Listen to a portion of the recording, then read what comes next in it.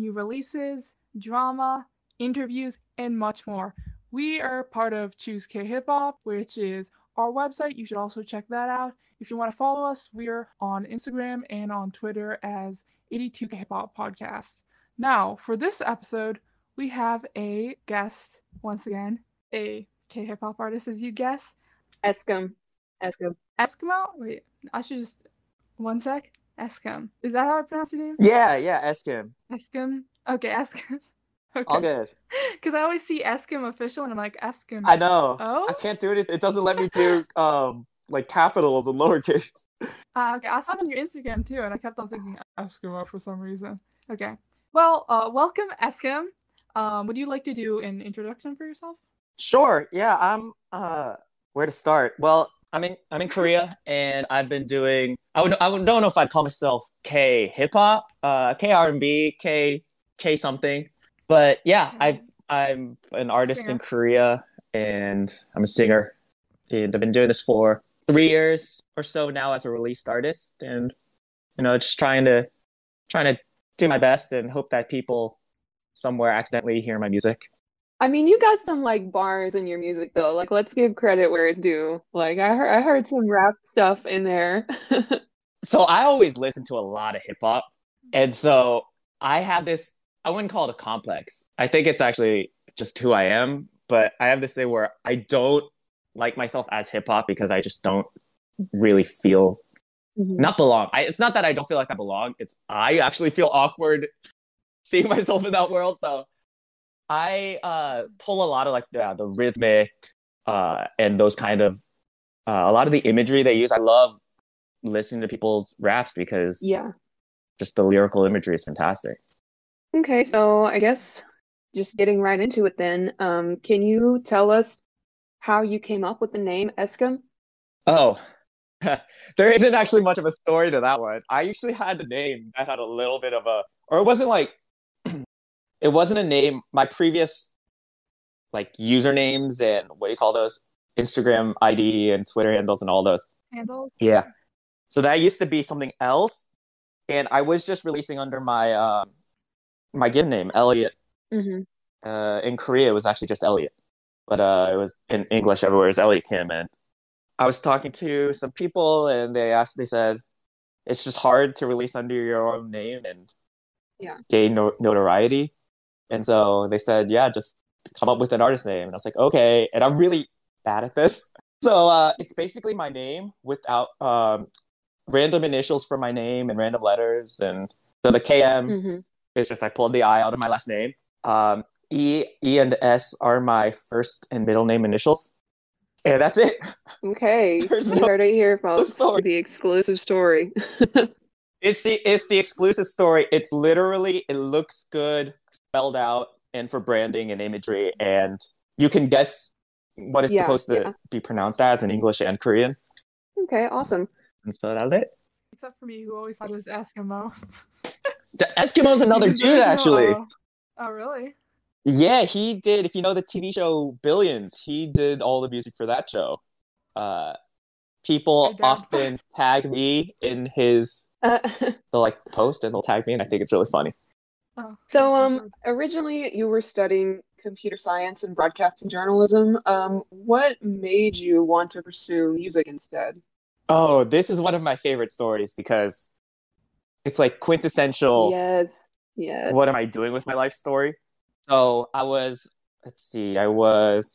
19 or 20 and in my apartment in college, and I just sat there either on my desk or on my bed, and I sat there with my computer. I was like, what if I can only do one thing for the rest of my life, not worrying about money or not worrying about real life? Is there one thing that I want to do? And I felt like I wanted to perform. And music had always been a part of my life, but at this point I had known I was musically talented. I didn't really until I was an adult, but I didn't ever see it as a career that I wanted to do. I'm very pragmatic and I'm super okay with just working a normal job, and 9 to 5 never bothered me. But I got into this and I was sitting there and I was like, okay, if I want to perform, how can I perform and be on stage, and I'm not a good actor. I know that. And so there's only so many avenues to go with. I'm not a model. And so I was like, okay, music. I can do music. This is the way I can do it. And I had no idea what I was doing. My parents have my mom is and my dad, both of them are fairly musically like innate talent, Mm-hmm. but they don't know how they didn't know how to not encourage. Encourage is the wrong word. Curate is also the wrong word for a human. Develop. There we Yeah. go. They didn't know how to develop musical talent in someone. So growing up, I went to music lessons, but my mom couldn't tell you, like, is the teacher good or bad? What should I be doing? She could never question the teacher because she didn't have the background. Mm-hmm. And so I was coming into it like, people know the school, Berklee College of Music, you say it, people know it. Yeah. I had never heard of it. I legitimately went on Google and searched contemporary music schools. Like, yeah, that's that story. I never left, and here I am. So I guess expanding off of that a little bit, how did your parents feel when you told them that you were going to pursue music? Were they supportive of it? My parents, I don't know if there's a time in my life where my parents haven't really been supportive of what I do. Mm-hmm. And I had already lived a kind of weird life. Like high school, I almost didn't graduate on time. College, actually, I went to the University of Maryland, but I didn't get in right away. I took the first semester off Mm-hmm. after high school. I went to community college first semester. I transferred in. And so I've always had a kind of strange path. And my parents have always been like, take your time, figure it out. And they said, go do music. They were like, if you're going to try something, try it while you're in your 20s. Yeah. And so they're like, go do it. I actually had wanted to move to Korea to do music when I was 19, Mm-hmm. 18 or 19. A little bit after high school, I tried to move to Korea and my dad wouldn't let me. Mm-hmm. And I think about that now, and I'm so thankful, because if I had moved to Korea at that age, I would have been so lost, and I would have given up after like a year. I would have been here, I would have been like, I don't know what I'm doing, I can't figure anything out. Mhm. And then I don't have guidance from anyone, so I would have gone through it, given up after a year, come back. Yeah. So, but you're in Korea now. Can you tell us about what that move was like and what kind of motivated you to make that move? So my target market has always been Korea, and a lot of people have asked me this. There's a lot of things we can talk about for why I'm in Korea or why I'm not attacking the American market. Mm-hmm. But I'm a pretty blunt person, and America likes white people, and occasionally they like a black person. Yeah. Right? If a black person is lucky, America likes a black person in terms of popular music. And so, like, I didn't want it to be. I never was like, I need to get into the racial undertones of this and all of that. For me, it was simple. I looked at the market and I said, I don't really have a market in America. So America never was like a place I wanted to target. Mm-hmm. So I was always going to move to Korea. And my whole time at Berklee was basically setting up my move to Korea. So hung out with a lot of Korean people, which was different for me. And a lot of the people I met at school, especially the Korean Americans, were planning to come to Korea. We all had kind of the same understanding of the market. Mm-hmm. And so I worked with a lot of the people I went to school with. Well, that's awesome that you had kind of a support system, I guess. It wasn't just you taking the plunge completely on your own. So that's nice. Yeah, I tell people I would have been more lost moving to LA because I would have known less people than moving to Korea. Yeah. When was it, I guess, maybe in college or maybe after, where you like knew that music was your thing for you? Was it like doing your first semester in Berklee, or did you know already, like when you're sitting on your dorm room, I guess? Was it when you decided to go to Berklee, or when was it that you knew like this was your thing? Well, yeah, so I don't think I ever knew. I think for me it was I'd grown up and just had musical talent from birth that was not properly developed. And I actually did, so I didn't know. I actually thought my best talent in music is my listening skills. And I thought everybody heard things the way I heard them. I just had no idea. Yeah. Nobody, like growing up, unless somebody tells you, like, you can do stuff other people can, right? You don't know. Right. And so I found out in my high school offered a music theory class. and I took that, and I had a friend who I was taking it with, and I never knew until I learned his frustration because I wasn't ever paying attention, but I knew all the answers. He was like, I have to try so hard at this. And he was also a pretty talented, he's like a talented pianist. Mhm. But he was just like, this listening part, I have to try so hard. And you listen to your iPod and know the answers. That's when I learned. So I was 18 and I learned finally somebody told me, okay, I'm a little bit different in this way. Mhm. And going through that, sitting in my apartment, deciding to go. I think deciding to go was a big step because I had already had artists or people I knew in my life who were somewhat not established artists. I don't know if you ever feel established really, but Mhm. they had a level of popularity and people knew who they were. So if you know the artist Sam Ock, Mhm. we grew up. Actually, I didn't grow up knowing him, but we grew Mhm. up around not far apart. It was probably like 30 minutes away from me. And then in college, I went to the University of Maryland, College Park, Mhm. and he went to Baltimore County, but the schools are like less than 30 minutes apart from each other. And we had a lot of mutual friends. And so I met him and we got to know each other. And I was always like, this guy like knows what he's doing. And he's making music and people know who he is. And I felt out of place. I was like, I don't know anything, right? And I even went to school and I get to Berkeley and I feel that way. It wasn't an inferiority complex at all, but it was really like there's so much that these people around me have learned and practiced and done that I didn't even know existed. Yeah. And so I was dropped into a different world. Right? You drop me into an academic world, I can tell you all the right steps, what you got to do to be successful. Drop me into music, and I was like, what is this? Legitimately, my response was, what is this? I don't understand. Because even Berkeley, like, I call it fake school because for me, going to like really academic school, Berkeley was like not school. Yeah. It was just like fun. Yeah. And so, yeah, I spent time in Berkeley, and I don't think I ever felt like I fit in. I still don't feel like I fit in. I feel established, like I now know what I'm doing, man. But it wasn't until really it was my last release that came out this year, Mhm. where I really was starting to get into the mixes and stuff and be like, okay, I now feel like I understand what is possible. Mhm. And my friend is my mix engineer, and he's always getting on my case because he's saying, you can't keep leaving stuff to my hands. If there's something you want, just tell me. He's like, if you don't like something, just tell me. I'm like, I don't know what to like or not like, but now I'm able to a little bit tell him kind of things I would want to change and what I like and don't like. And he of course thinks it's funny because like he's seen the growth in Yeah. me, and so it's pretty funny for him. Yeah. He's seen the progress. Since you mentioned it, let's go ahead and talk about your newest song, which I believe came out July 2nd and is called Game Breaker. What can you tell us about that song? Okay, so the title was the hardest thing. Yeah, the title actually was the hardest thing to come up with. Mhm. I had the song done for maybe 2 months trying to come up with the title before I finally was able to like set a release date and all of that. And I couldn't come up. This is the first time where I was writing a song and I couldn't come up with there was nothing in the song for me to pull a title Yeah. from. That was a strange experience. But I'm awkward with girls. And so I decided to, in my head, I played a lot of sports video games growing up, Mhm. and I was a big sports guy.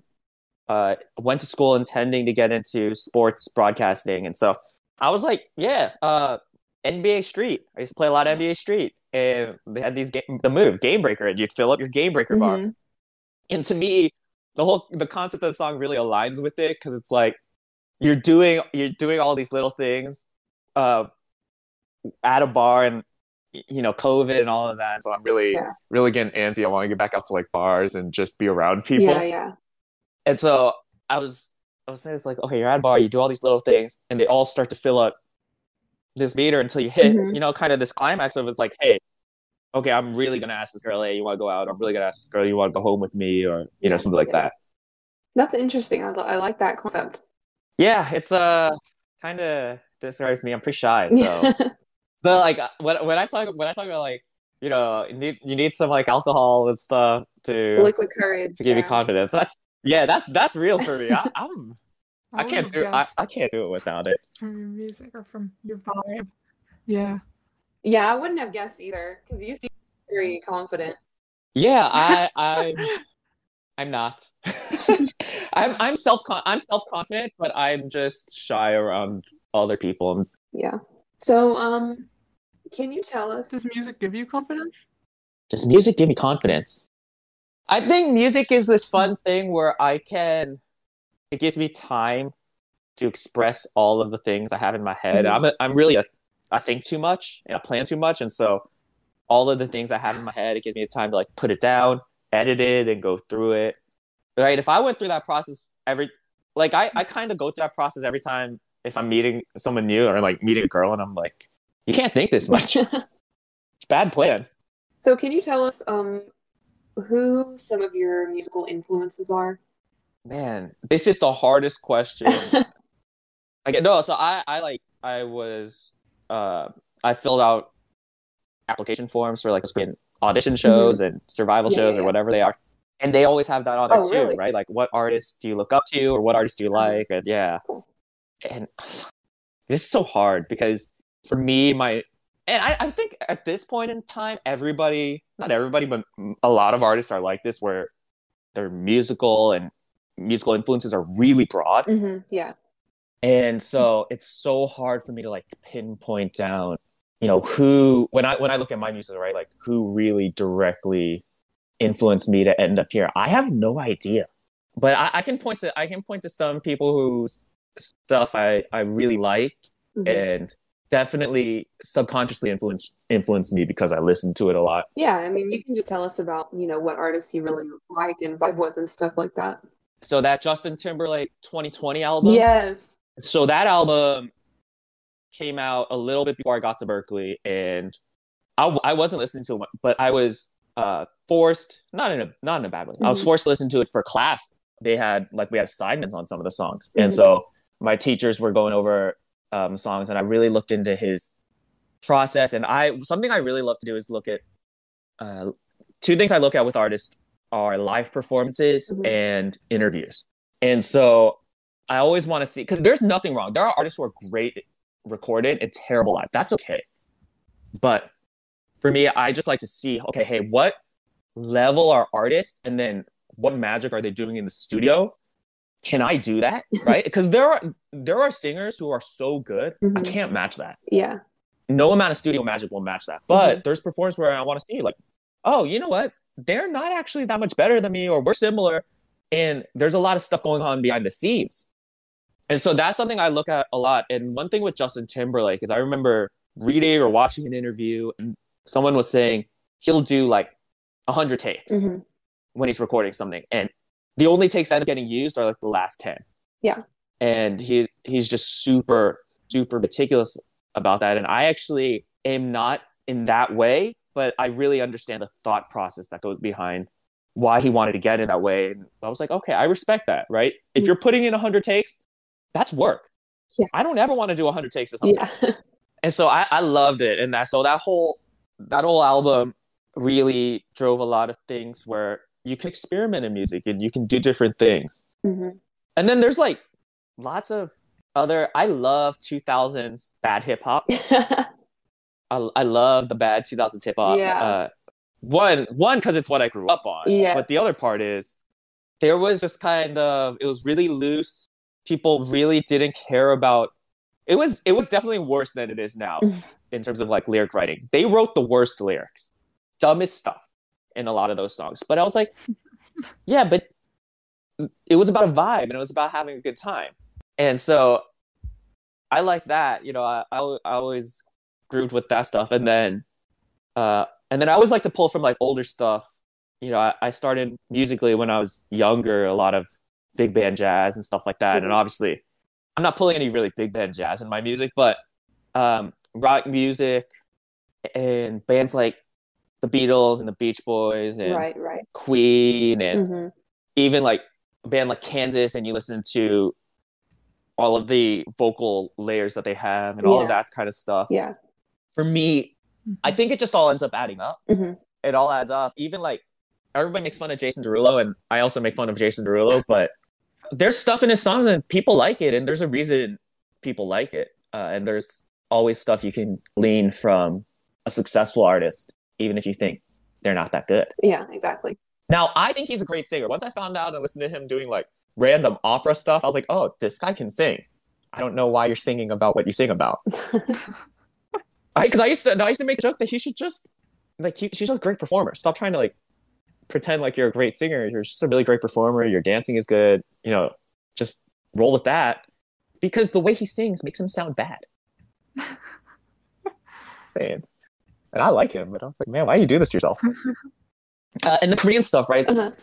So there's that whole Korean world that influenced me. And those I can pick more directly because it definitely is like a shorter period for me of influence. Mm-hmm.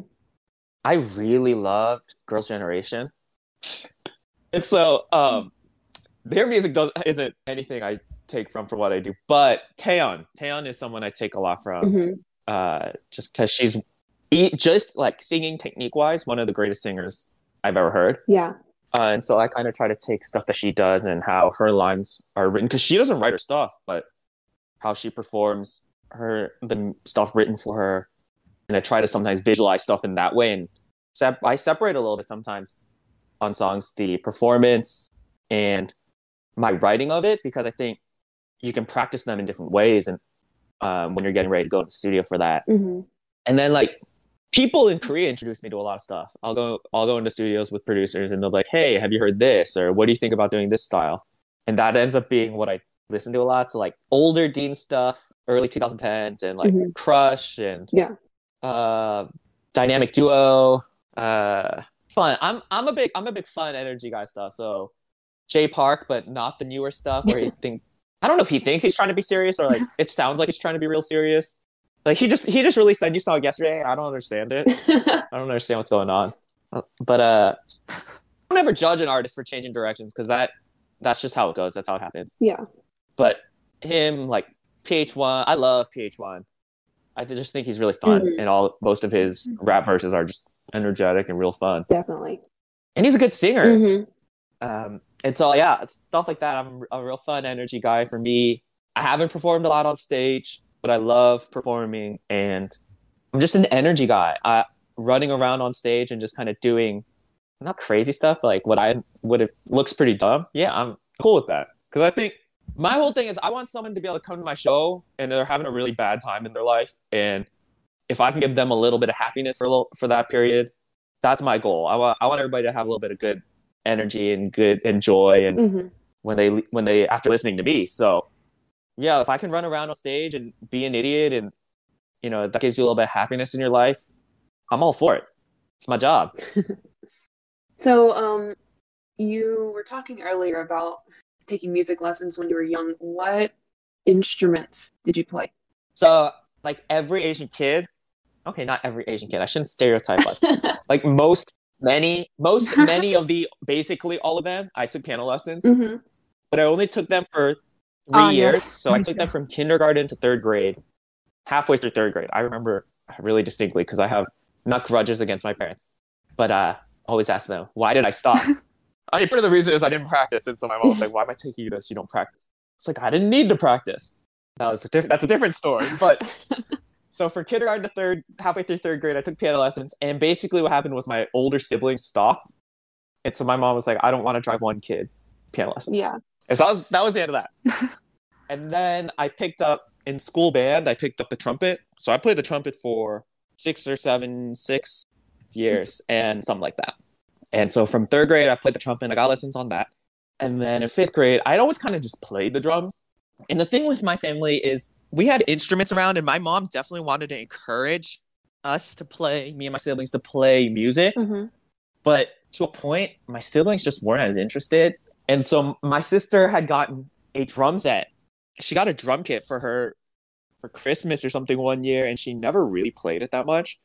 But I played it. And so it existing in the house was great for me. And then in fifth grade, I started taking lessons on that. And I think when I was about 12 or 13, so like seventh grade, I think, my brother always wanted to play the bass guitar, actually. And my mom was weird. She told him he had to learn how to play the regular guitar if he was going to learn to play the bass guitar for some reason, because she doesn't know how instruments work. Yeah, this is the kind of music development I grew up around, but I don't blame my mom. She didn't know. And so we had an electric guitar and an acoustic guitar in the house, and they were my brothers, and he didn't want to play them really. He wanted to play the bass, and so it existed. And so I picked it up and played it. I think the great thing about the guitar is, especially in the beginning, it's a great self-learned instrument. Mm-hmm. And now it's even not just easier. You get better learning in the beginning. These YouTube tutorials are amazing. Yeah. I'm jealous. I'm so jealous. I wish we had these kind of things when I was learning. Yeah, definitely didn't have that when I was learning either. Yeah, and so I picked that up, and that's kind of been a lot of the story of my growing up around instruments. It was just picking it up and playing, and I'm not super technically proficient at any instrument, partially because of that. Mm-hmm. I'm very pro, actually, like proper teaching, and I'm very jealous of a lot of my friends who grew up in Korea, because they just have these music centers and music schools everywhere, and you just go and you take after lessons after your regular school, and it's not that expensive, and like your parents don't have to drive you there. You can just go there, and they'll just take the bus home, or yeah.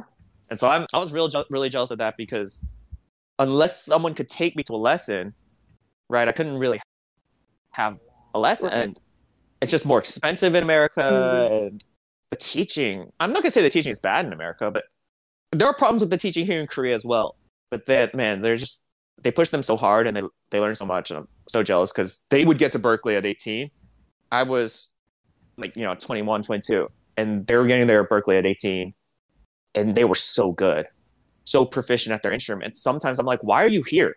Right? Mm-hmm. And there's a reason. Part of it is name value, part of it is connections, part of it is learning other adult skills for the industry. But just from an instrument playing standpoint, you're like, you guys are amazing. Yeah, after I wrote that question, I went on your Instagram and I saw a video of you playing the bass, and I thought that was really cool, because I also play the bass. Yeah, I'm not good. I'm not good at the bass. I play it maybe once every 6 months, but that was I was sitting down, and I was just having fun. When there are fun bass lines I hear, I like to see if I can play them. Yeah, it's hard.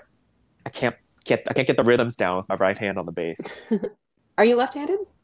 No, I'm right-handed, but just because I don't really play the bass, getting the same volume, as well as just for me getting the same rhythm with both my fingers, it's just I'm not good at it. Yeah. So, can you tell us a little bit about what your songwriting process is like?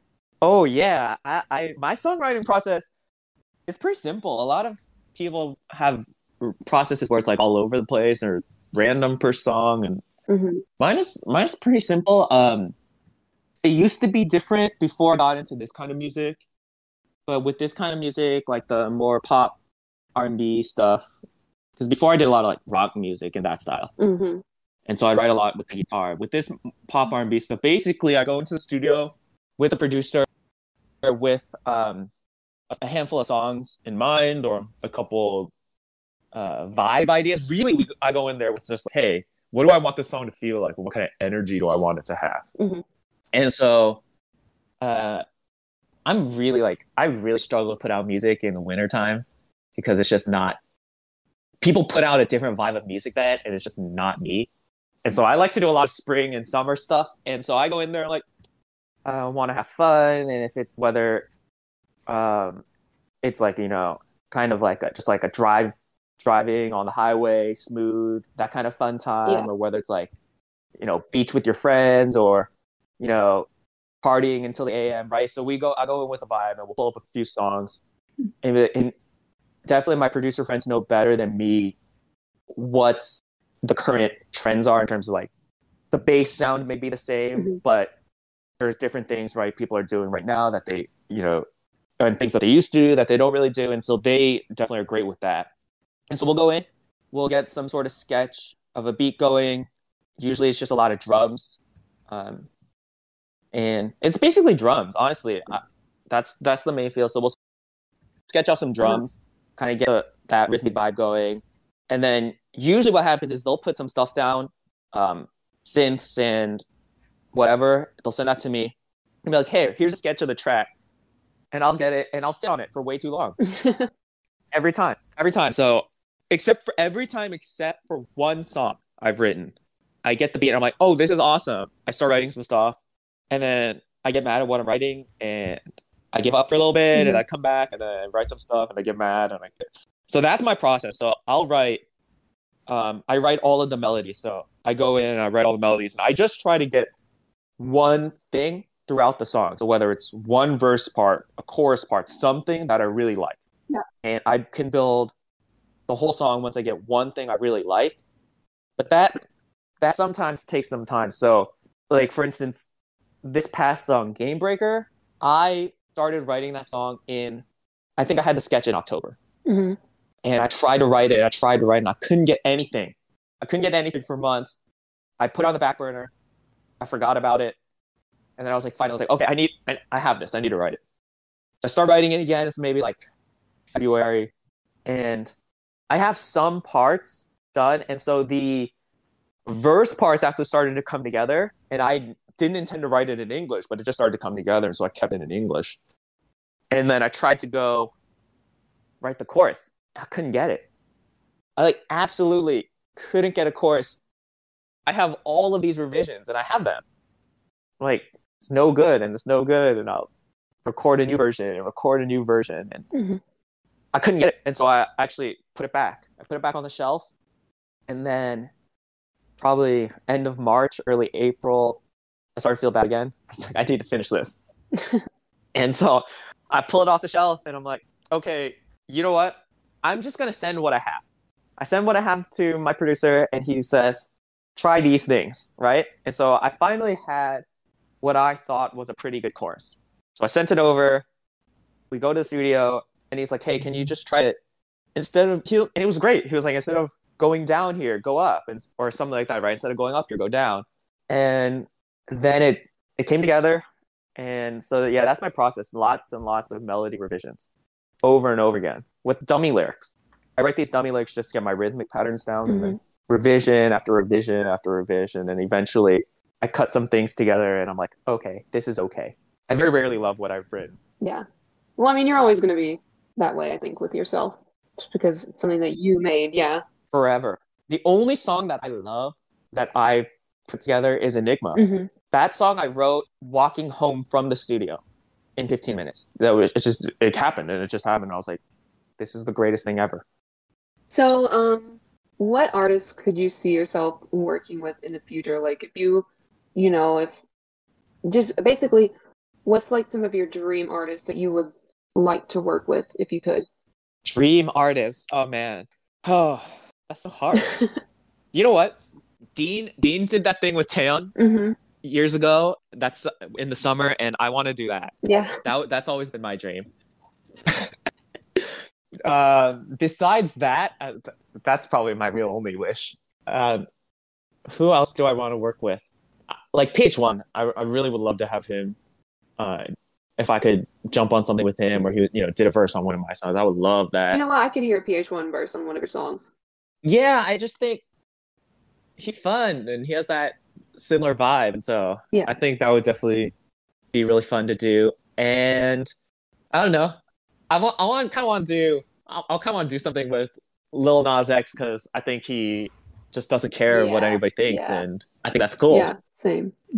Yeah, he's amazing. Right, and he put out Industry Baby, and I love it, and I just think he's figured out a lot of what he wants to be as an artist, but also that he's like telling people to stop telling him what he is or what he was or what he should be. He's not worried about his past stuff really affecting anything he does going forward.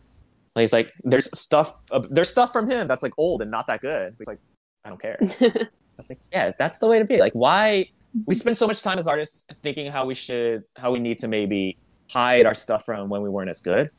And I also try to make it a thing. I like leaving old stuff up, because I think it's fine. It's like, people should know, look, I didn't start here. I wasn't just this. Yeah. Right? I had to do stuff, and I wasn't that good, and get better to become what I am. Yeah. I mean, everybody goes through it. It's all a process. Definitely.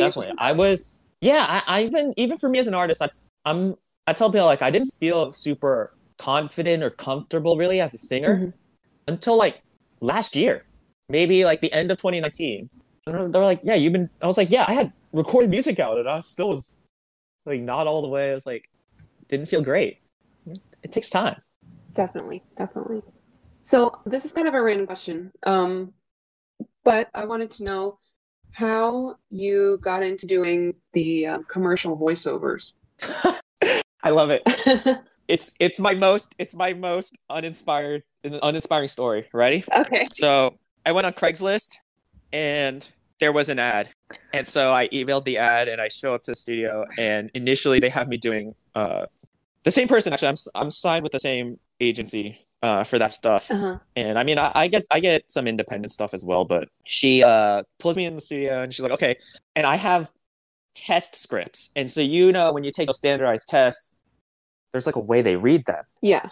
And it's really flat, and it's really like it's not monotone, but it's flat in its energy and the delivery. And so I'm there, and I'm trying so hard. I'm trying so hard to give that flat test energy. And she's like, yeah, you can't do this. I was like, nope, you can't do this. But she's like, here, I have some other scripts. And I was like, oh, thank God. And so I was so thankful. And so she had some other scripts for more dynamic stuff. And she's like, okay, yeah, this will work. I can't put you in on any of these like educational things, but there's other stuff you do. And so I had no idea what kind of work she was going to try to get me booked for. And for about, even now, I don't really do it that often, but at the beginning, it was really, really random stuff. I did for Zespri Kiwis. I did I think it was like one of their investor meeting like videos in English. I've done Kickstarter videos. Like I did all sorts of really random stuff. But I've been lucky. I think whoever's doing the stuff at LG likes me because they are my most frequent, or they're the company I've done the work for the most times. Yeah. And so I'm really thankful for that because they pay well. And yeah, it was legitimately, I went on Craigslist and just responded to ads I responded to the ads that didn't look like they were trying to scam me. Yeah. And Korea, if anybody ever wants to go and check out Seoul Craigslist, you very quickly will see what they're looking for. I would say 99% of them are not looking for me. And then you'll see some stuff up there for like random companies, but yeah, you go to that like I think the category like TV, video, radio, or something like that. Yeah, that's a dangerous category. Oh, okay. That's all I'm gonna say. Yeah, they looking out for something that is not so secret in Korea. Okay. Interesting. I'm not sure if I should ask more. I mean, I can explain more. You probably will cut this from the podcast, but I can explain it. It's not really that complicated, or it's like, because it's Korea's like, how should I say? It's definitely downplayed. But if you want to pay for sex here in Korea, or you want to pay to have girls around you and implied or not implied, after stuff, it's readily available. Korea has this, like, the more visible, like, red light district is definitely not as prominent anymore in this day and age, but people still go around on the motorbikes, throwing those business cards everywhere and lining the streets with business cards. Basically, you call them for sex and stuff like that. And so it's readily available, and I think there's issues with, definitely problems with it being the way it is because it's kept this behind underground thing. Seoul is a hotbed for human trafficking, but that's a whole different issue that the city struggles with. Yeah. So just getting into it, I was just gonna ask, like, do you enjoy doing like the commercial voiceovers, or is that why, or is it more of like a financial thing? It's a good question. Good question. I like it because it's different. It's definitely different from what I do regularly, and so I do definitely enjoy it. Don't enjoy all of them. Overall, I enjoy it, but some of them, man, like, you sure you want to pay me and you're gonna use this for an ad? Okay, but I wouldn't have paid me for this. Like what? Do you have like an example, or do you have like a funny story, or is it just boring stuff? Well, there's stuff that actually, there's work I've done that not all of it ends up, in the outside world, right? Not everybody actually gets this. It doesn't all get released. They're big companies, and so obviously, they have the budget to do something and change their mind. Yeah. But Mhm. yeah, so one of them was Chevy. So Chevrolet, when they were releasing their Trailblazer SUV in Korea, so I think that was 2019, like the beginning of that year. And I went in, so they had this commercial, and it's just someone saying Trailblazer for 30 seconds. It goes Trailblazer, Trailblazer, right? And so it's that for 30 seconds. And the commercial itself is cool because they have these like people dancing around the car, and it's pretty cool. But they had that for 30 seconds. They had me. That's most of my times I'm in there for recording. And if it's short, 15 minutes is pretty long actually for that. Mm-hmm. I was in there for probably 45 minutes to an hour recording the word Trailblazer. Oh God. And so one part was I had never said the same word that many times in my life. The other part was at one point they asked me to say it kind of Koreanized, and I told them I can't do this.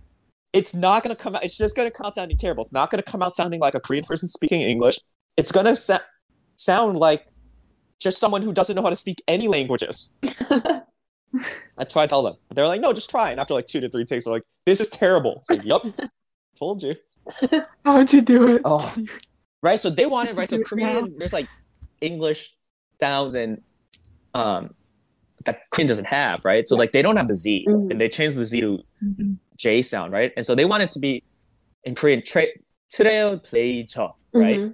But they want it to be part English, part Korean, and so they wanted me to like Trailblazer, and I was like, "There's no way for me to say this in a commercial voice without sounding like really dumb," and they agreed after making me do it. That's funny. That's a story to have on your back, that's for I'm sure. always like, man, you guys can't ask me to like be more Korean. I'm hopeless at it. I tried, can't do it. So my last question. Okay, what was the question? This is the last question that I have. Key, I guess if you want to ask any more questions after that. Yeah. But how would you describe yourself in 3 words? 3 Only words. 3. Okay. 3 words. Energetic. Definitely.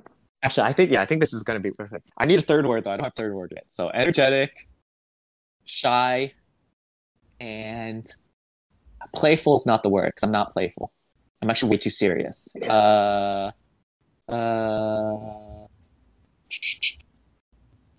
trying to. Man, 3rd word. This is difficult. How do people come up with these things?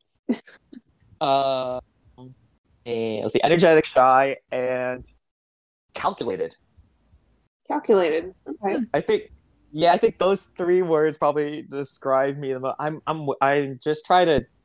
I plan a lot, and the reality is, what I actually end up doing is just throwing stuff at a wall and hoping it works. Yeah. But right, you just go with whatever sticks. But I try to be super calculated. So if you listen to my first music, that first EP I put out that sounds super K-pop, it's because I was trying to be super calculated, and I was like, I was like, this is a sound that works. I have the kind of right image for it. I'm going to try to sell this. And I learned very quickly that no one knows what they're doing in music. And you can't try to sell people anything. You just release stuff and hope they like it. Yeah. For sure. And so it's like, it's like, Jim, like, you can't ever figure out what the music market will really like. You can guess. And you put out educated guesses and hope they're accurate. But really, like, you can't figure it out at all. You can't know. And so I was like, okay. And part of the reason I did that music was I was like, I thought as a package, as me, if I were a company selling me, I was like, this is a good package to sell. And so the reason you can see it flips, it's the super changed as soon as I put out Enigma. And I was like, okay, I'm just going to do whatever I want. Yeah. And I was like, this is what I want to do then. And so I flip it and I do that. And so that's like that side. Shy, really introverted, and I just like to stay home. And I have, I'm like, okay, well, not all people like this, but a lot of people, you have times where I just want to get out and, whether it was before I would go to the club or, go out to a bunch of bars. I'd have that, like, once a month, I'd really get a craving for like, I want to go out. I want to have a night out. But the rest of the time, I'm just like, no, I just hang out by myself. And I'm at home a lot. Yeah. Go to eat by myself a lot. So that kind of stuff. You need that time to like recharge, I feel like. For me, though, it's not just to recharge. It's just like, I'm shy. Yeah. So it's scary approaching people. when talking to people, and so I was like, well, I can just stay by myself then. And then energetic, but when I am out and when I am doing stuff, I'm a little bit energetic and a little bit crazy, and I never think of it as like my job to keep the mood. I think it's just my mood. I'm pretty all in when I'm doing something, right? We're gonna go out, have a good time. Let's go out and have a good time. I'm not gonna worry about the stuff I have to worry about. I mean, unless someone calls me, it's like, hey, can you take care of this? Like, maybe. Yeah. But besides that, it's like, no, I'm not gonna worry about what I have to take care of tomorrow. I'm just like, no, we're gonna have a good time. Have a good time. And I'm very much that personality. Like, if I'm gonna go, I mean, science accuracy, but if I tell people because I'm really into fitness and stuff, and I tell people, like, if you're gonna go eat something that already is like, cheating on your diet, eat the best version of it, because that way you at least don't feel like, dang it, I cheated on my diet and it wasn't even worth it. Yeah. It was like, yes, this was worth it, right? So you're gonna go eat a piece of chocolate cake, eat the best piece of chocolate cake you can get your hands on. Eat the whole cake. Right. And that's what I tell you. If you're gonna cheat, just cheat. Cheat all the way. Don't cheat partially, because you're already cheating. You might as well just cheat all the way. Yeah. And so I'm very much like that, right? If I'm gonna go for something, I'm like, I'll go all in. I'll go the best version. Key, do you have any questions? Yeah, I had a question about something you'd mentioned earlier. So, about the song Enigma, what was it that made you, like, feel... You had been saying earlier on that, like, when you made it in, like, 50 minutes, did you Yeah, it was say? like 15 minutes. It just happened. I mean, not like, Was that literally, fast? of course, not the whole Yeah. song, but most of the song melodically just came together real fast. How do you think, or, like, what sparked that? I'm curious about, like, if there probably wasn't really a process, but, what was that experience That was like? really interesting. So And what... so I was coming off of, it was a year removed almost from doing that K-pop sounding stuff. And I was moving to a new thing. And I was really excited. That was one thing. I was really excited to be writing a different kind of music. Something that was closer to a lot of the American stuff I listened to. And generally, just melodies come to me pretty fast, but I'm not always happy with it. And that just turned out to be one time I was happy with it. And so the chorus lyrics for that, I actually had written already. And then I worked with a friend, we wrote parts of it in Korean. Mm-hmm. But I actually had those lyrics written already, and I do that a lot from time to time. I'll just write stuff down. Although not as much these days. I usually write them riding the train and looking at people. Just like seeing what's happening in the world. But so I wrote those lyrics, and I had actually a real image in my head for those lyrics. And so it all came together pretty quickly, and it was kind of fun to have something just happen. Mm-hmm. And I think the lyrics really encapsulated my personality pretty well, because it was just like really a lot of unknown and don't know what to do next. And I ended up, so coming off of that, the song Divergence wasn't actually planned for that EP. But what happened was I was working with someone, and really, I think everybody in the music industry has this story, but he didn't screw me over. I wouldn't put it like that. But he definitely pulled a fast one on me, in the sense that he implied, this guy's just a compulsive liar. Mm-hmm. And he's a sweet talker, and he's good at it. And so he implied a lot more connections and a lot more know-how for the industry, things that I had just gotten really fatigued with. Mm-hmm. I had felt kind of on my own in terms of marketing and distribution and trying to figure that all out while navigating Korea in my first year. And so at the end of 2018, that came out. I released it, and then I met this guy, and I was really, like, I just released it probably within the month, and I was really fatigued, and I wanted someone to be able to take some of that pressure off my hands. Yeah. And so, right, he walks in.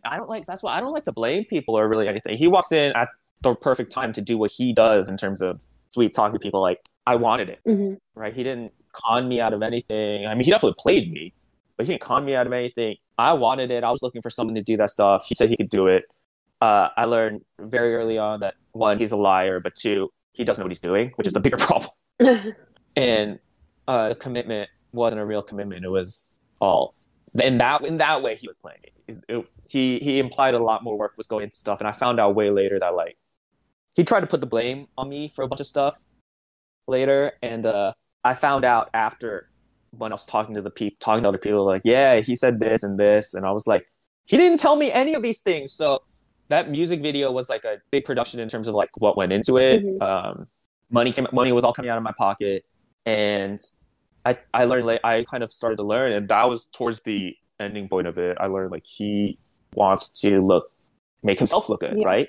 And that was a big part of it. And I ended up talking to people. So I put that out. I put that music video out. I wasn't happy. I really wasn't happy about it. I thought for the amount of money I spent, which ended up being around $4,000 to $5,000. Can I curse on this podcast? Yes, please. Oh, okay. Yeah. 100%. Yeah. So spice this up. So I thought for what I was spending and the work I was going into it, that music video was a piece of shit, right? I'm spending $4,000 to $5,000, and I know what I can get out of this. I was making mistakes all along the way. I wasn't asking for receipts. I wasn't asking what the intended budget for the project is, right? We weren't coming up with stuff like that. I was just kind of going with it. I never expected it to get to that level. And so I and we get to comes out. I was like, the fuck? This sucks, right? And so I'm coming out, I was like, and I knew there were problems all along the way. He was telling me this person is going to do this person is going to do this. I was like, you don't know anything about this industry, really. You're not sending me to a salon for hair and makeup. You're not getting a stylist you're just working from my wardrobe, which, okay, I own a lot of clothes, but I mean, like, I don't necessarily want my wardrobe to be my music video look, right? And you told me you're getting a model or an actress, right, for the female role, and you didn't deliver on that. You end up just getting a mutual friend, right? And like all of this stuff, and you're telling me you're having stuff choreographed, and sure, yeah, you're having stuff choreographed and whatever, but it was like, what am I paying for? What am I getting out of this? Because I could have done this myself. I could have had a dance team come and be behind me, and I could have dressed myself and gotten a friend to do hair and makeup for me. Not that, I'm not trying to say that she's a friend of mine now. I'm not saying she did a bad job, right? But and she was on set, and it was hot outside, and so I'm not saying she did a bad job. What I'm saying is she probably shouldn't have been in that position, right? And stuff like that. Like, people were getting set up to do stuff that isn't their skill set. I found out who wrote. He was telling me he was writing the script for the music video, and it wasn't even him. And I found out that the person who did most of the writing was told she was going to get paid for me, and nobody ever told me this. I paid her. I paid him the end because I was like, look, if somebody told you were going to get paid, that's fine. I'll pay. I'm not trying to play anybody out of money that you told you were going to get. That's why I don't work with the guy anymore, but I'll pay. So that wasn't a problem for me. But he was like, yeah. So when I ended it, so that music video comes out September-ish, something like that. End of August, September-ish. And then I went to the US in like November of that year. And I was there, and that was like my pondering time. I was like, hey, I'm away. I'm going to ponder because I was already like basically going to move on, but I needed to move on, and I needed to see how I wanted to strategize removing someone who really tried to get in on this. And so I pondered that. I fly back to Korea, and I'm just like not responding to stuff. It's like, I'm not gonna respond for a little bit. I'm gonna that's important. That's what my breaking point was. I had a breaking point, like a legitimate. This was the breaking point. So there's music conference in Korea every year called MUCON, and people from all over the world come, and all the Korean industry people have representatives there, and so he was supposed to be there. I'm always there because I know people, and I like to hang out as one of the artists and just hang out with people, and we're friends and we have a good time. Legitimately, I don't think anybody I know goes there to get much work done anymore. We just kind of, we're like, oh yeah, your company paid you to fly out here, and now we can just drink together. Cool. But he was supposed to be there, and he was supposed to be taking meetings. And right, if you're going to be my marketing person and my manager, which he loved to call himself my manager, you got to be there. You got to be booking stuff. Like, why aren't you here, right? Look at who everyone else is. That's what they're doing here. That's what I'm doing here. You're supposed to be doing what I'm doing here. That's not my job anymore. This is the whole point of this is not my job anymore. And so he like wasn't there like at all. And it's like a 2 or 3 day. It was like 3-day conference, and he wasn't there very much, if at all. Like, I never saw him there. He said he was there at points, whatever. And there was one thing at night. So there was a night where we were going out, and I was like, hey, you should come out to this. This is when the real work gets, and it's true. That's when a lot of the real work gets done. You make connections with people. these are the people who are running, the music part of South by Southwest, and they're running, like, big festivals, Liverpool Sound City, right? Like all these big things. Mm-hmm. And you need to be out here. You need to meet these people. Right? You should come. And he was like, I can't, he told me I have a meeting with someone else in Itaewon. And so I was like, all right, I'm meeting with someone in Itaewon. That's cool. I get it. It must be important, right? I get it. We end up in Itaewon, the whole large group of us, right? We end up there. Someone knows the owner of one club. This ownership group owns a couple clubs, and so we go to one club, and then we go to the other spot. So he told me he was going to a meeting. This mutual friend that he had introduced me to, he's a cool guy. He had asked me also, hey, you want to come to dinner? And then he also said, hey, you want to come to dinner? And I'm going to go. My friend's DJing at this club after. You want to go? And I was like, no, I can't. But I end up at the club anyway, like way later in the night, like 3 or 4 in the morning, and I see him there. And so there's 2 things that were the breaking point, like combined in that situation. One was that I saw on Instagram that he was just eating dinner with that mutual friend. That was his meeting. I was like, are you kidding me? Like, you're gonna post on Instagram that this was this thing? This ain't a meeting. I was invited to this. He didn't post who he was with, or maybe he did post. I don't remember. But I was like, I was invited to this. I know where you are. So I was pissed already about that. And then he's there, and he's like, at a table it's a tiny club, table with a couple girls, and he's always like, trying to get with the girls, or at least get them to like him, because he's not popular with girls. They don't like him. And so he brings me over. He's like, so I'll tell you what he said. He says in Korean, 내가 키우는 가수야. And I don't know how to translate that well to English, because it's like, a singer that I'm raising. But like, he's more saying like, developing, and I'm working. No, it's not. But it's not the implication that you're working with someone, right? Mm-hmm. It's like, I'm developing him, and that's the word you use like when you have a dog. That's the saying that's how you say, like, I'm taking care of a dog. Mm-hmm. And I wasn't saying he was trying to put me in that situation, but that's like the type of verb you use for that. Like, you wouldn't say that about your kids or something, but you do say that about an artist. Like, companies will say that about their artists. And I was like, fuck this. He did not just say that about me to try to hold some random girls at a club at 3 a.m. Yeah. You didn't show up to any meetings. You said you have something better to do tonight. You don't do one. You can't say that because you don't do shit for me in terms of my artistry. You don't know anything about music. I write everything. I tried to include you in the writing process, and you're too dumb to know anything about it. Right? And so I was like, and then this, you're like, dude, you did not just try that with me. I'm done. Right? I was like, that was it. I was like, I'm done. I was there, and for the context, so I like to give context on stuff. So at that club, I was there with the one of the Asia managers for distribution for CD Baby. Mm-hmm. He was there. My friend does marketing for Starship Entertainment. She does like all the international stuff. She goes around with Monster X and stuff when they're overseas. We were there. Juno Flow's old manager, when he was still side with Feel Good Music in Korea. Yeah. She was there. Like, right? I was like, these are all the industry people you should be meeting. So I was pissed. I was done. And it was raining that day. Not super hard, but it was like enough rain that everybody was getting cabs home. Mm-hmm. And I couldn't get a cab, right? I helped everybody because there's people from overseas and stuff, right? I want them to get home first. And so it's about probably an hour and a half walk from where I was to my house. Mm-hmm. And also it's like 4:30 in the morning, 5 in the morning, and I'm kind of drunk. I wasn't that drunk by that point, but I was definitely tired. I walked home. I couldn't get a cab. I walked home. And I spent that hour and a half contemplating my life and really angry and really like, okay, I'm done with this. How do I cut this off? Yeah. What is the fastest way to cut off?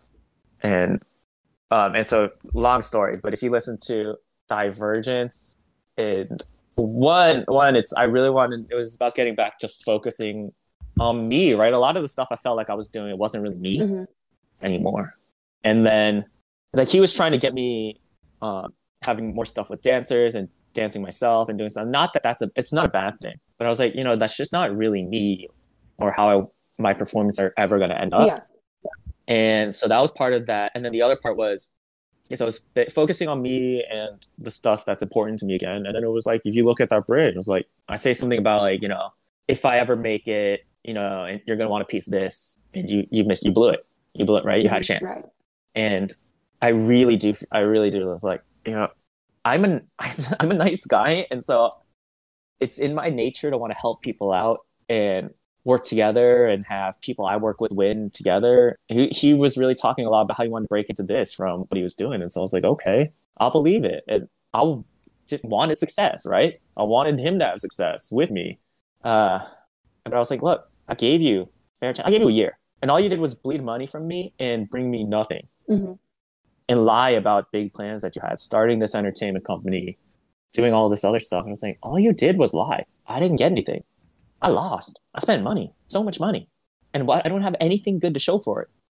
And I was like, man, and part of it was, reflecting on, I'm going to do stupid things in my career. And that's going to hold true forever. I'm going to make mistakes. I'm not always going to make the right moves. Mm-hmm. But I want to be able to look back on those moves, and I don't regret anything, but for the future, I want to be able to look at those moves and say, hey, I was doing my best, and everything was, everything that went into it mm-hmm. was well allocated. Yeah. Even though it didn't work out, right? Because that's not how I feel about this. I felt a lot of time was the biggest thing. I felt a lot of time was wasted, but, money was wasted. He burned relationships that I have with people that he burned them with them. He doesn't like them. He tried to tell people like, I'm quitting on people and I'm not paying them and I'm withholding money. And he was like, when we had one final meeting and he was like, you owe all these people money and whatnot. He knew where I live. He tried to come to my house at one point. I wouldn't open the door for him. Mm-hmm. And I told him I was going to call the police. Yeah. And he was like, cause I wasn't responding to him. And he was like, and he messaged me. So I was like, fine. What? He was like being a little kid, like, like nice guys on Reddit, like that kind of stuff. He was being a little kid and like being all bitchy about it and be like, what's wrong with you? Or like, why are you being a little kid about it? Why would you respond to me? And I was like, okay. So and then he shows up at my house. I was like, okay. I was like, I mentioned, you want to be an adult about this? Set a meeting place. Don't show up at my house. That's not how adults deal with work conflicts. Right.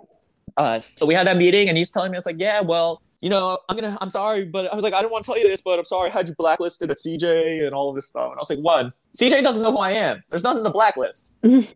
Two, stop pretending you have power stuff up until the very end. Stop pretending you have influence. All up until the very end. He was like, yeah, you owe people money. And I was like, okay, if I owe all of these people money, basically what he did is I would transfer him money and he would pay people. But I don't know why.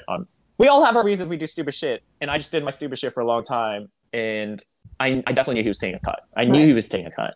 Mm-hmm. He started asking people, but I don't know why I kept paying stuff through him as an intermediary, right? I should know, but I didn't know, or I didn't want to know, or whatever the reason. And I was like, fine, if I owe people money, tell them to come to me. Tell them to come to me. I'll pay, but I'm not paying you to pay them. Right. All up until the very end, he was trying, and I was like, can't do it anymore. But I'll make mistakes. I won't allocate everything well and all the time, and stuff won't always be successful, but at least I can feel like, everything was the best that it could have been at the time with what I knew. Mm-hmm. That is not the case then. Yeah. I could have done it better. I chose to be a little bit, not blind. I had blurry vision. I didn't need to. Well, at least hopefully it gave you more insight on how you should do things now. Yeah, I had a lot of people come to me asking me like, why didn't I just work with them, or why? And I had a bunch of people who knew this guy and they all thought he was shady, but we weren't as close then. I was like, man, why didn't you just tell me, right? They're like, I didn't really know you that well then and stuff like that. So like, fair enough. But yeah, I had Korean people who were saying like, you should just come to me and ask me to introduce you to people if you were sending the money. Mm-hmm. I was like, I just still felt awkward in this world. I still feel awkward in this world, but I feel less awkward because I have people tell me just like, hey, if you need something, just ask me.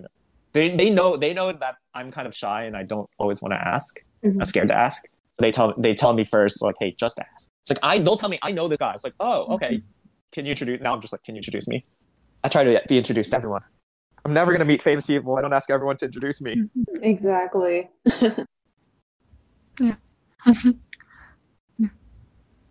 Was a guy who originally was, I guess, like your quote unquote manager, so he said, like, was he American? Was that why you were No, he's Malaysian.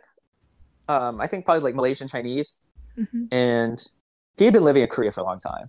But like there are so many red flags, so many red flags that I I mean, looking back. yeah, looking back, there's so many easy to red say. flags that I definitely noticed and overlooked Mm-hmm. and justified. I justified him, all of them.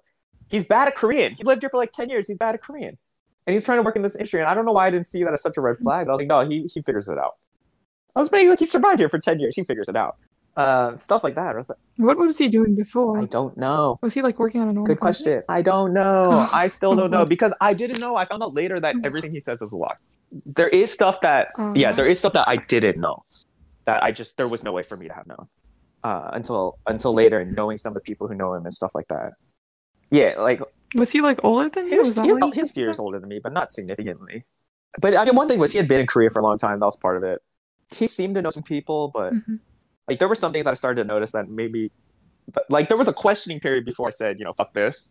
There was a questioning period, and at that point I was questioning, I was like, Mhm. he keeps talking about all this stuff. Why is everything that he has a worse version of something that I have? I don't even make that much money. I was like, I don't even make that much money. Why do you have only worse versions of things I have? It started to click. It all started to click at some point. Oh, Yeah. Well, at least you're I'm out not of that. that. Did you end up getting like quote unquote revenge, or did you just like cut it off and be like, you know what, I'm taking what I have? Yeah, and moving on? Wasn't looking for revenge because he doesn't have anything. I'm not trying to take something away from someone who doesn't have anything. What I'm taking away is what's going to hurt the most, which is your chance to have something. Mhm. You attached yourself to me because you thought I was your chance to have something, and I was your chance to have someone spend some money and all of that. I was like, taking that away is going to hurt. I knew. And that's why he kept on coming to your door. Also, he's like this here. So I'm here the whole day. Like I met a lot of like nightlife people through him, and he's just like completely like I've seen him. I saw him at the end of 2019, just a little bit. I broke it off, and that was it. My friend at the bar told me like I don't know exactly what he did. But he like was doing some fucked up shit, some annoying shit. And so like they got mad and like stop coming here, Mhm. right? Stuff like that. And I was like, wait, what? I was like, I only know this place and met you guys because of him. I was like, I still come and hang out. stuff like that. It was like, okay, like yeah, you're not great at this. It's like, why would you burn bridges with anyone anywhere unless they're like, fucking you up? Like, I don't understand. That's Yeah, you like I don't understand what are you doing. So like, yeah, he doesn't come around here anymore. I was like, oh, fascinating. Okay, it's very, very enlightening. Don't you hate that?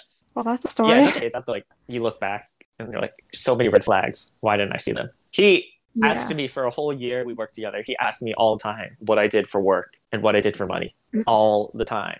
How are you not going to remember that? How do you not know every detail about me as my manager? I was like, but it's okay. Life moves on. It's okay. Well, you live and you learn. Exactly. You think you should know better, but it's okay. You didn't. And now you know. No. Manager now? So part of the reason that I was so kind of hungry for a manager is I've never had management and I still don't have management. I do have someone I'm working with who is helping me in my marketing stuff for the future. And I'm putting a little bit of faith in this guy in a different way than I did before for the other person. And I trust that he's not doing me wrong because his legends of grandeur are real. I see them, right? When he says he's staying in nice places and it has lots of money and is working and doing stuff and working with stuff, right? Like I can see it. It's happening. And I'm not putting much on the line here. I'm really not putting anything on the line. And he wants to work with me, and so it's like I have that. So I have someone to help me with marketing stuff, and then in the future we'll see how involved he gets. And that's pretty new, past couple months. But besides that, nah, it's all on my own. And I think part of it for me is I'm letting it be a little bit slow since we're still kind of pandemic-y, especially here in Korea. And we'll see if it starts to pick up more. But I also think I feel a little bit more established in contacting venues and booking stuff and things like that, where I'm not all that worried about management. Do you have anything else? Although in the future would be nice. It would be nice to have someone take a little bit of that load Yeah, for sure. off my plate. For sure. Mhm. But yeah, no, I mean, Do you have any more questions? not anything else. I mean, I think I'm good.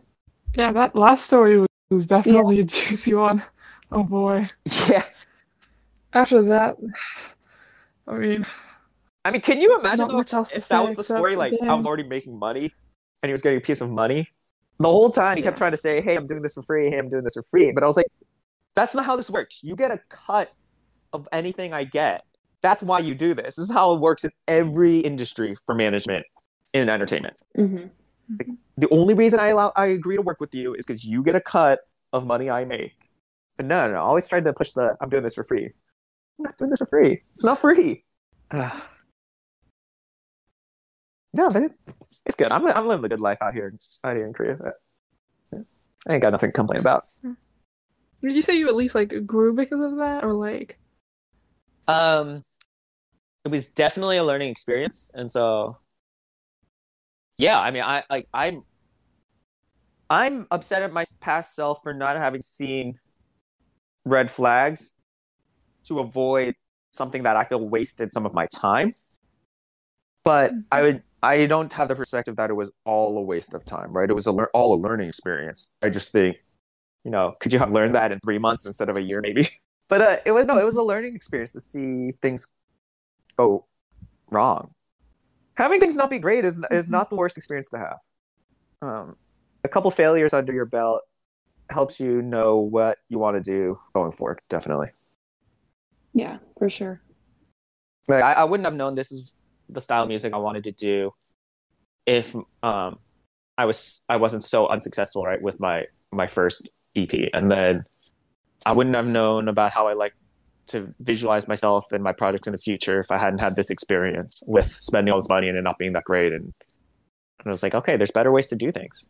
If it wasn't coronavirus period and I had a little bit more money at the time, my friend wanted to shoot this Game Breaker music video on an island on the beach. He was like, yeah, just get one girl to come out to be the girl in the video. I was like, man, sounds awesome. And then he suggested a yacht, and I said, yeah, I can never afford that. Maybe eventually. Maybe you could do a yacht with PH1 on it. Yo, that would be the vibes, man. Oh. No, my friend, I had a friend, I didn't really know PH1 for a long time, and I had a friend do a song with him. He's another Korean American rapper, Uzuhang. I don't know if y'all know him, but we actually grew up. He's someone I actually did grow up with, and he had PH1 on one of his songs, and that turned me on to PH1. I was like, oh, okay. So I started learning about all these people. Getting into the industry more and more, getting to know people, getting the connections. Well, it's surprising how many people know. For someone like him and like Samuk, and it's still wild to me how many people know who they are. Like when I hear music at especially Samuk, like at a cafe or something, and I'm like, every time I hear it, I laugh because like I know this guy and I've hung out with him and we've done pointless stuff. People will come up to me, we'll talk and be like, you know him, and they're all excited because they're like, I love this artist. And I'm like, it's just a goofy guy that I hung out with in college. I mean, I guess that's what's like. Well, that's what it's like. Sort of, I guess, making it more and more. Suddenly you realize you're gonna be in that place, or other people are like, "Oh wow, you know us? What? I listened to that guy," and you just don't know it. Yeah, I personally, I want if I could give off that vibe, everybody to just see me as like someone who could be their best friend, because yeah, that's definitely like kind of what I want to give off. I try to tell people all the time, famous people are just like you. You just happen to know who they are, and they don't know who you are. There's there are people who are not regular people, but they're just regular people. Mm-hmm. Like they don't do anything special. They spend time to sit home and play video games. Mm-hmm. They go gym, right? They go out to eat. It's like they don't really do anything that different. I'm out of questions. Yeah, I think I'm good as well. Yeah. Cool. Yeah. I feel like we got a lot of content. We got a lot of interesting stuff. Yeah. Thank you so much for coming on to our podcast. Of course.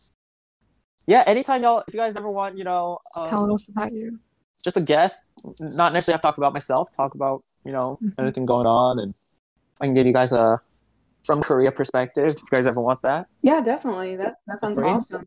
Yeah. If we're doing something about like singing or stuff like that, that'd be totally Sorry, what'd you say? Super cool. Like R&B. Oh, I was saying like if we're doing like a episode about like singers or like R&B or even like hip hop, it'd be cool to have someone who like knows more about like the music. Yeah, it'd definitely be cool if you. Yeah, I used to have a segment on a radio show that's basically what I did, but I was much more limited into what I was allowed to talk about, and it was very annoying. Mhm. But yeah, no, I'd love to talk about kind of, like when you hear especially you hear a new song, and I'm happy to talk about what's going on and how I envision probably like the creation process went and stuff like that. Mhm.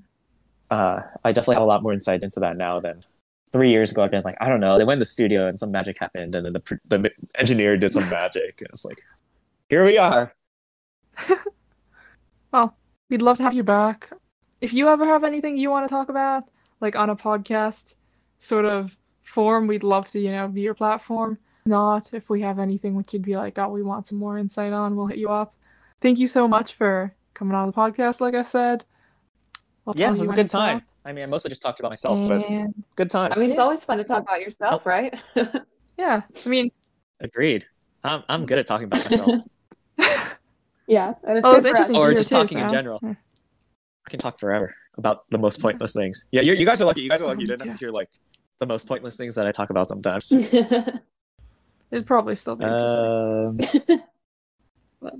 Sometimes. Maybe some stuff. Maybe some of it. Sometimes. Sometimes. It's like, why do you know this? Yeah. I also wonder why I know certain things or why I've read things on Wikipedia, but I know them. Me too. Yeah. The Wikipedia holes when you just see the more clicks and then you find something you search out for. Yeah, it's like... And then you have weird great information. Didn't need to know that, but now I know it. What do I do with this? But yeah, like if you're ever wondering, I recently learned that all Wikipedia pictures have to be like license, open license free, whatever. Like no rights, free rights, open use. Mm-hmm. I don't remember what the right term is, but so that's why most people's Wikipedia pictures are so bad. I just learned this. I was always trying to figure out why the pictures are so bad. But there was a funny... Yeah. But also because of that, you could use any of the photos on and Wikipedia. So there was a funny joke about... I'm really sports now. I watch a lot of sports. And so one of the profile pictures for a coach, who's a head coach now, is just a tiny crop out of him in the like far in the background of some random like game. He was like way... assistant coach way down on the bench for. It's hilarious. I know. It's like, wow, they really... You should just upload a selfie, man. This hurts. That used to be my dream. I just want a Wikipedia page. I want the podcast to get a Wikipedia page. I hope we get to that people point. Are like, you can make one yourself. I was like, that doesn't count. Someone else has to make it. You're not having I don't. Right? I have a Naver page. I'm proud of that. Well, time to make you a Wikipedia page. Right gosh. after. No, I'm so... if anyone who's watching this is good at making Wikipedia pages, can you hurry up and fill in all the information? You have this whole podcast to take information from. Thank you. It's hilarious because if you search ESKM on Google, so I come from a computer science background. It stands for Enterprise Secure Key Manager, and I'm just trying to beat that. I'm trying to be the first result before that. Oh, that's gonna take a lot of work. Yeah. And I'm trying to no longer have it get read autocorrected to eSIM on Naver. Naver likes to say, "Did you search wrong?" It's like, no, I'm searching for me. Small goals in life. You just gotta have small ones. So that's it for today, but stay tuned for our next episode. We also have a website, choosekhiphop.com, like we said.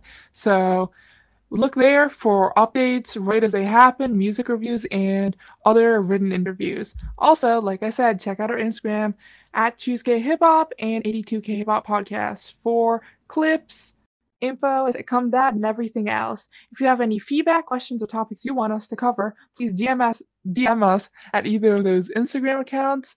We'll read it on our next episode and discuss your topic. Anyway, it's been a great journey. Thank you for listening to all of this. See you next episode.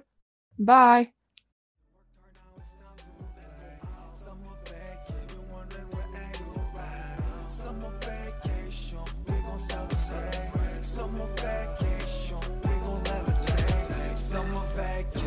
Now it's time to